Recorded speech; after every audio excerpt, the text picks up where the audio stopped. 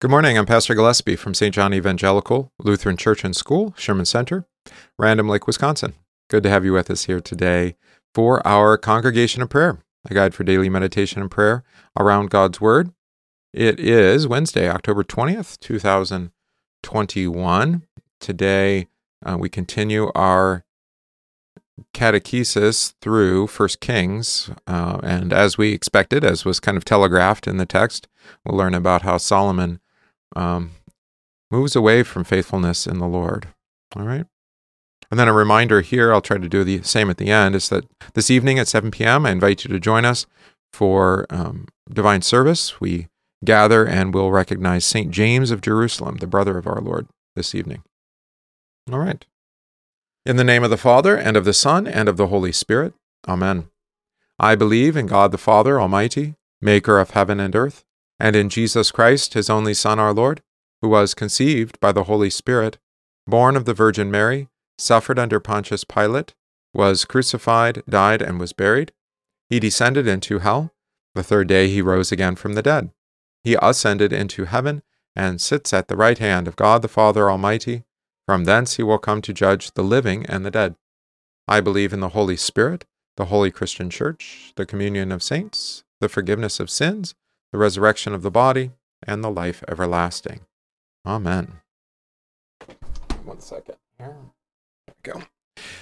All right. Let's say our memory verse for this week.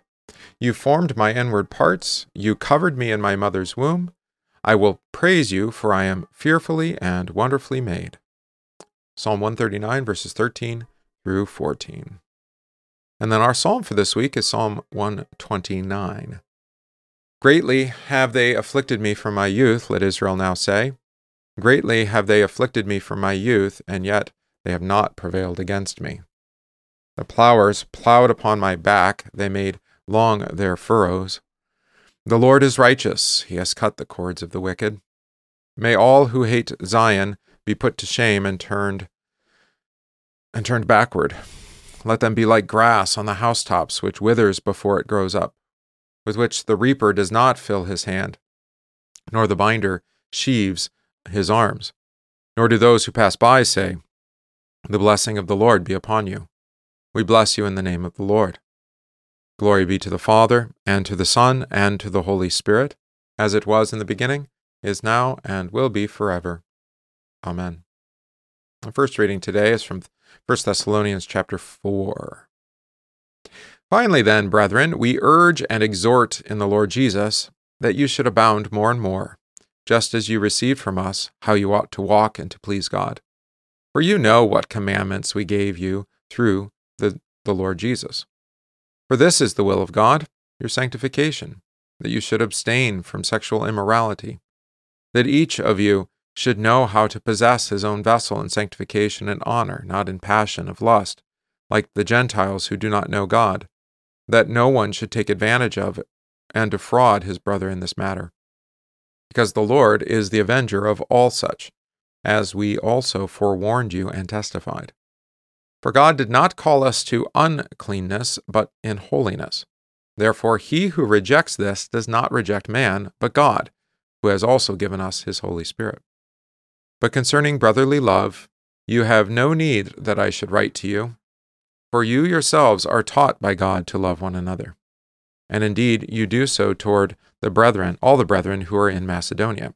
But we urge you, brethren, that you increase more and more, and that you also aspire to lead a quiet life, to mind your own business, and to work with your own hands, as we commanded you, that you may walk properly toward those who are outside, and that you may lack nothing. There ends the reading. This reading in particular, obviously it's Paul speaking to the brothers at the Church of Thessalonica, I think especially the elders, the pastors, but even so, those who are there, all those of that congregation. It will apply quite directly to our next reading from 1 Kings 11, namely that we abstain from sexual immorality, right, and to treat our bodies as vessels of the Lord to be used for the Lord's good purpose, right? And we're going to hear how Solomon actually forsakes the word of the Lord and uses his body, his sexuality, actually, for uncleanness. All right, for idolatry. All right. Anything else on that? Well, I would suppose there's one other note that I'd like to make is that it's actually kind of an unpopular opinion, right? That what we do in our body affects what we believe. It's not really an opinion. It's actually a confession of God's word. That what we do in the flesh has a bearing on what we believe, what we think in the spirit. I would say this has been one of the great deceits maybe of the last 50 or so years, really applied or put upon the church by those outside the church, is that we were given to think of faith, of religion, as being a private or a personal matter. In some regards, that's helpful. So, for example, the First Amendment protects against religious conscience, which is individual conscience, not corporate, but individual. The state is not protecting corporate churches, but is protecting your right. At least it's giving you that right to believe. I would say it's protecting the right. It's given by God. Protecting that right to believe according to your conscience, right? Which is also then why when the church teaches falsely, your conscience burdened, your conscience is burdened to actually seek a church that confesses the truth, a pastor who preaches according to God's word, etc. Right? So your individual conscience, according to the scriptures, is quite important. And then our confessions actually echo that. But we've been taught then, this was especially about the last 3 or 4 presidencies in particular, those regimes, to think of religious expression as being personal, but also private, right? And that's not what the First Amendment is protecting against. For example, it says that you have the right, free exercise of religion, but it's also coupled with the freedom of speech, right? That you can actually proclaim that faith publicly, right? And actually practice it in a very public way. So it actually is protecting against the public expression of faith too. The corporate gathering of the saints around God's word on Sundays is protected by the First Amendment, regardless of what your health authorities say. All right. Why did I bring that all up? Yes, private versus public expression. So be careful about that. That you forfeit what the Lord has given and what actually He has given you, even through the state, the protections that He affords you there as well. But the point being is what you do in your body, what you say with your mouth, affects what you believe in your heart, and vice versa. What you believe in your heart, if you're faithful, is going to then have an effect upon what you say and how you act publicly, right? Not just privately. That's the point. And we'll see this play out with Solomon here as king. 1 Kings chapter 11. But King Solomon loved many foreign women, as well as the daughter of Pharaoh, women of the Moabites, Ammonites, Edomites, Sidonians, and Hittites, from the nations of whom the Lord has said to the children of Israel, You shall not intermarry with them, nor they with you. Surely they will turn away your hearts after other gods, or after their gods.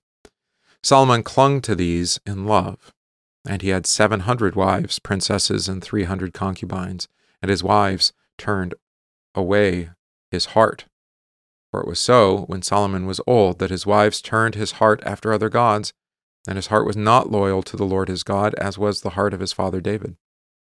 For Solomon went after Ashtoreth, the goddess of the Sidonians, and after Milcom, the abomination of the Ammonites. Solomon did evil in the sight of the Lord, and did not follow the Lord, as did his father David. Then Solomon built a high place for Chemosh, the abomination of Moab, and on the hill that is east of Jerusalem, and for Molech, the abomination of the people of Ammon. And he did likewise for all his foreign wives, who burned incense and sacrificed to their gods. So the Lord became angry with Solomon, because his heart had turned from the Lord God of Israel, who had appeared to him twice, and had commanded him concerning this thing, that he should not go after other gods. But he did not keep what the Lord had commanded. Therefore, the Lord said to Solomon, Because you have done this, and you have not kept my covenant and my statutes, which I have commanded you, I will surely tear the kingdom away from you and give it to your servant. Nevertheless, I will not do it in your days for the sake of your father David. I will tear it out of the hand of your son. However, I will not tear away the whole kingdom. I will give one tribe to your son for the sake of my servant David and for the sake of Jerusalem, whom I have chosen. All right. So that ends the reading. All right. It said that these things happened when Solomon was old. Solomon's obviously responsible for many of the books of the Bible, and you know those. So the one that he wrote when he was young, you're not going to be surprised by this, would be the Song of Songs or the Song of Solomon, right? What did he write during middle age? That would be the book of Proverbs, all right? And then in his old age, he writes Ecclesiastes. Of course, that all makes sense, right? the vitality of youth with Song of Solomon, Proverbs, applying wisdom to one's life, and then Ecclesiastes, which is really lamenting the state of affairs and what you've wrought by your life, what he's wrought in the kingdom. He writes that in old age. Now, this story is important for us to remember. What had Solomon asked for when God had promised him? Whatever he would ask, he would give. What did God put into the heart of Solomon? What is he known for? Back in 1 Kings 10, verse 24, it says, wisdom. Of course, we should remember, what did God use that wisdom for? Specifically, it said, now all the earth sought the presence of Solomon to hear his wisdom, which God had put in his heart. Each man brought, right? All the earth came to hear Solomon and his wisdom, right? The whole earth. This makes us think of Jesus, right? We talked about that, how all the regions came out to hear Jesus. But of course, we see the foolishness of Solomon. Despite having been given wisdom, this is always the challenge. With great knowledge, with great wisdom, that doesn't necessarily mean that one applies it to their own life, right? Right. So we as Christians have been given a lovely inheritance when it comes to God's word. That doesn't mean that we always live according to the word that we've been given. Right? And that's the warning here of Solomon. Verse 1, he loved many foreign women, as well as the daughter of Pharaoh, women of Moabites, Ammonites, Edomites, Sidonians, and Hittites. Right? So he loved the foreign women from the nations that came to hear his wisdom. Right? And God had warned about, what did he have warned about these women of these nations? You shall not intermarry with them, all right, nor with you. Now, when we talked about this with the children, one of them suggested, well, that means that we're not supposed to marry outside of the United States of America, a non-citizen. I'm like, nope, that's not what it means. All right, what's the key here? That the women would turn their hearts to foreign gods. So it's not that they're simply foreign women. That alone is not an offense, right? We see that often actually in the scriptures. Moses marries, outside of Egypt, for example. Abraham too. All right. What's the point here? Is that these women have foreign gods, right? And these women then, without conversion to faith in the true God, will turn your heart to the foreign gods, right? And I suggested to the children that this should be one of their it is the chief criteria for those who you look to marry, is do they trust in the same God that I do? I didn't get into too much detail with that, but we will here in a moment, actually. All right. What led then to Solomon's troubles?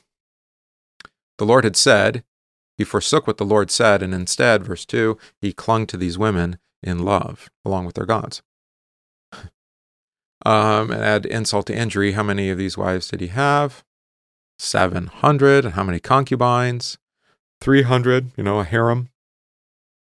And so this has its effect upon Solomon. Despite the wisdom that God had given, what happened when he grew old? It says here, his heart was not loyal to the Lord as God as had been the heart of his father David. He turned his heart after these others, right? And they're really quite horrible. We don't want to make light of this at all, right? Which gods? The Ashtoreth, the goddess of the Sidonians, right? So that was a female goddess, fertility goddess, who is alone is the God who gives. We'll talk about this in the first article of the Creed. Who provides? That would be the true God, God the Father, Son, and Holy Spirit, right? God the Creator. Also Molech and Milcom, the gods of the Ammonites. I don't know anything about this Milcom character, but Molech is quite quite significant. We'll talk about that in a minute. Okay, so Milcom was the name of either the national god or popular god of the Ammonites. He is attested in the Hebrew Bible, as we just read. Little is said about him, of course, in the scripture. Outside the Bible, the name Milcom is attested in archaeology, such as on several Ammonite seals, where he is often connected with bull imagery. All right. These seals indicate that Milcom was seen as benevolent, exalted, strong, and associated with the stars. Yeah. So even outside evidence links him maybe with Osiris of Egypt. And the stem, Milcom, probably connects to the idea, from Malki, is to rule. So maybe just the national god of the Ammonites. But of course, Molech is quite famous. He's the fire god of the Ammonites. And he is notable because of child sacrifice in particular. He's not the only one of this list in whom you would sacrifice your children to them. In other words, kill them and then offer them in the fire. So, speaking of an abomination. Because who gives life? God does, right? Child sacrifice, while it's common in the ancient world, actually even in the modern world, think abortion, which is just sacrificing gods to Molech again. We even see a picture of this maybe with Abraham and Isaac, right? And how God actually stops him from sacrificing Isaac in the way of the false gods. See? Chemosh, the god of the Moabites. I don't know this one very well either. This is another female god, actually. Mother goddess of the Moabites. Seems to be related to Milcom of the Ammonites. We don't know its etymology. So again, this would be a national god, right? Like for us, Lady Liberty, or what would be another one of our national gods? Well, Columbia, right? Lady Liberty is Columbia. Trying to think of if we have another one. That's probably the closest that we have. You can thank our Masonic friends for creating national gods for us. Okay, so it says here that he was she was generally a deity of the same nature of Baal. So with human sacrifice again to earn God's favor, you can see that in 2 Kings chapter 3. And that's about all we need to do with that. All right, so we had Chemosh. So again, the worship of these gods included child sacrifice. And I think this is really important. When we talk about intermarrying, not necessarily with foreigners in terms of nation, although sometimes, but with those who have foreign gods, right, who are foreign, who do not believe, worship, and confess the same God, Father, Son, and Holy Spirit. Who often gets sacrificed? This is what's mixed. It's like, well, we'll just do it. We love each other, so it's fine.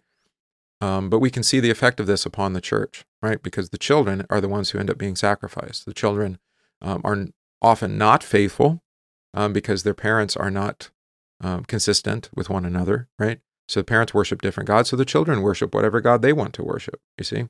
Maybe they pick between one or the other parent, or maybe, worse, they abandon both, right? Maybe worse. And then grandchildren too. So you see it visited upon the children of those who hate God, the Father, Son, and Holy Spirit, to the third and fourth generation, as Exodus 32 says, right? So I don't think we want to move too quickly away from this teaching that God had warned Solomon, and we'll see the consequence upon Solomon's household, right? As he brought in foreign wives who had foreign gods, so his children also abandoned the true God. Actually, in the previous chapter, so we're in chapter 11, in chapter 10, it says that Solomon basically went to church 3 times a year. He made sacrifices. He worshiped God 3 times a year. So that's a Creaster, right? Christmas, Easter, and maybe pick another feast day, effectively. All right, so why did God become angry with Solomon? Of course, verse 9, because his heart had turned away from the Lord. Right? And how many times had God appeared to Solomon? Yeah, it says that he appeared to him twice to warn him, commanding him concerning this thing. That's, of course, like the true son of David, the faithful son of David, Jesus, right? That we have two appearances of God the Father, right? In the at least two, plus or minus, and that would be notably at his baptism and his transfiguration, where the voice says, "This is my beloved Son, in whom I'm well pleased." And then at the transfiguration, the addition, "Listen to me," or listen to him, I should say. All right. Of course, there's consequence, as I said. This is why I don't think we always take the words of the Lord seriously, because there are curses that will be applied upon us for our repentance, right? And what happens? God says that he's going to tear the kingdom away from Solomon and give it to his servant. We'll see that servant's name is Jeroboam, ultimately, right? And we'll see that. We'll see that tomorrow, I think, or maybe it's the next day. Let's see here. Yeah, the next day, Jeroboam. Also, what would God do then, but though for the sake of David? This is the key. As harsh as this lesson is, there's a wonderful promise here at the end. However, good news, not tear the kingdom away in Solomon's lifetime, and he would let Solomon's son keep one tribe in addition to Judah. He's going to preserve the line and lineage of David through Solomon, through Rehoboam, all things considered, even despite their rebellion, right? So there's that. God will preserve a remnant. All right, summary meditation then. Solomon's heart had been filled with the wisdom of God. The Queen of Sheba had listened to these words and went away in faith. But Solomon's wives clung to the words of their own gods. Solomon held fast to these women rather than to the word of God. He did not exalt the wisdom of the Lord over their gods, but built them temples to celebrate a wisdom that was no wisdom at all. His heart was turned from the living God to the gods who demanded the death of men. Solomon even built a high place for Moloch, who was worshipped by causing children to pass through the fire as living sacrifices. Yet for the sake of the promise of David, the son of David, Jesus would still come to be offered up as the only living sacrifice to pay for the sins of all men. Through the son of David, men would be rescued from passing through the fire. His heart did not turn away from his father, the God of Israel, but pleased his father greatly. So Jesus gathers the nations around him to listen to his saving word of wisdom and to be given his kingdom. All right. Let's confess the first article of the Creed, speaking of what the true God gives. I believe that in God the Father Almighty, maker of heaven and earth. What does this mean? I believe that God has made me and all creatures, that he has given me my body and soul, eyes, ears, and all my members, my reason and all my senses, and still takes care of them.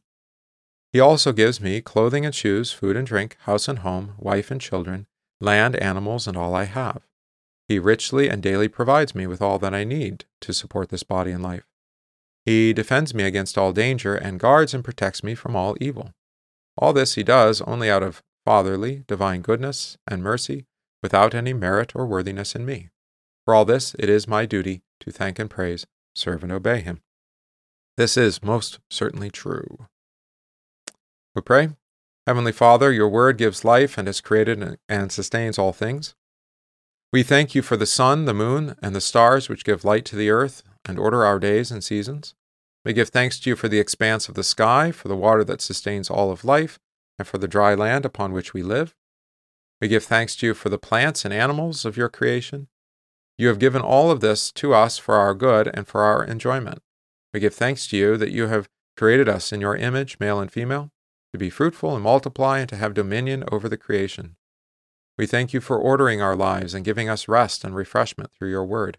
But most of all, we thank you for redeeming us and all creation from sin and death through the gift of your only begotten Son, Jesus Christ. Help us to trust in you as our Creator and believe in your Son for eternal life and salvation. Through the same Jesus Christ our Lord, who lives and reigns with you in the Holy Spirit, one God, now and forever. Amen. O Lord, grant to your faithful people pardon and peace, that we may be cleansed from all their sins and serve you with a quiet mind. Through Jesus Christ, your Son, our Lord, who lives and reigns with you in the Holy Spirit, one God, now and forever. Amen. We pray today for marriage and family, that husbands and wives, parents and children live in ordered harmony according to the Word of God. For parents who must rear their children alone, for our communities and neighborhoods. Let us pray to the Lord. Lord, have mercy. We pray in thanksgiving this day with Olivia, who celebrates her birthday. We pray for those households of our church, especially Alicia, Jeannie, James, Stephen and Morgan, David and Ruth. We give thanks to God for the labor and effort to rehab our teacherage. We pray for those who are ill, receiving treatment, or recovering, especially Tristan, Marcella, Kelsey, Ron, Joel, Amanda, Dan, and John, Timothy, Janice, Sandy, and Ken, Norman, Sandy, Kathy, and Mike. Pray for our homebound, Bev, David, Roy, Willis, Mickey, and Paul. Pray for the missions and mercy work of the church, especially this month for Orphan Grain Train, asking the Lord to give us generosity and support of their work. We pray for a denial of self. For all this, let us pray to the Lord. Lord, have mercy. Pray the Lord's Prayer. Our Father, who art in heaven, hallowed be thy name. Thy kingdom come, thy will be done, on earth as it is in heaven. Give us this day our daily bread, and forgive us our trespasses, as we forgive those who trespass against us. And lead us not into temptation, but deliver us from evil. For thine is the kingdom, and the power, and the glory, forever and ever. Amen. I thank you, my heavenly Father, through Jesus Christ, your dear Son, that you have kept me this night from all harm and danger, and I pray that you would keep me this day also from sin and every evil, that all my doings in life may please you. For into your hands I commend myself, my body and soul, and all things. Let your holy angel be with me, that the evil foe may have no power over me. Amen. Let us bless the Lord. Thanks be to God. The grace of our Lord Jesus Christ, and the love of God, and the communion of the Holy Spirit be with you all. Amen. All right, we sing our hymn for this week, Father Most Holy.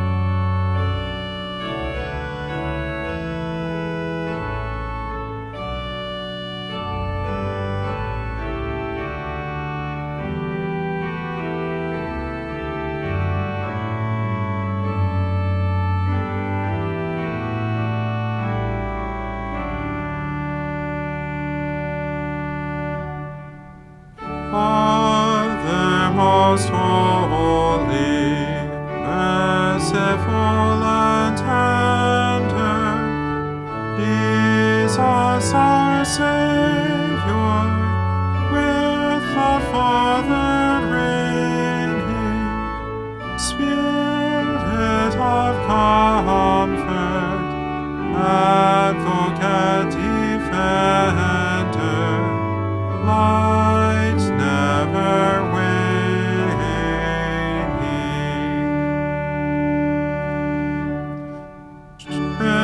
Trinity blessed,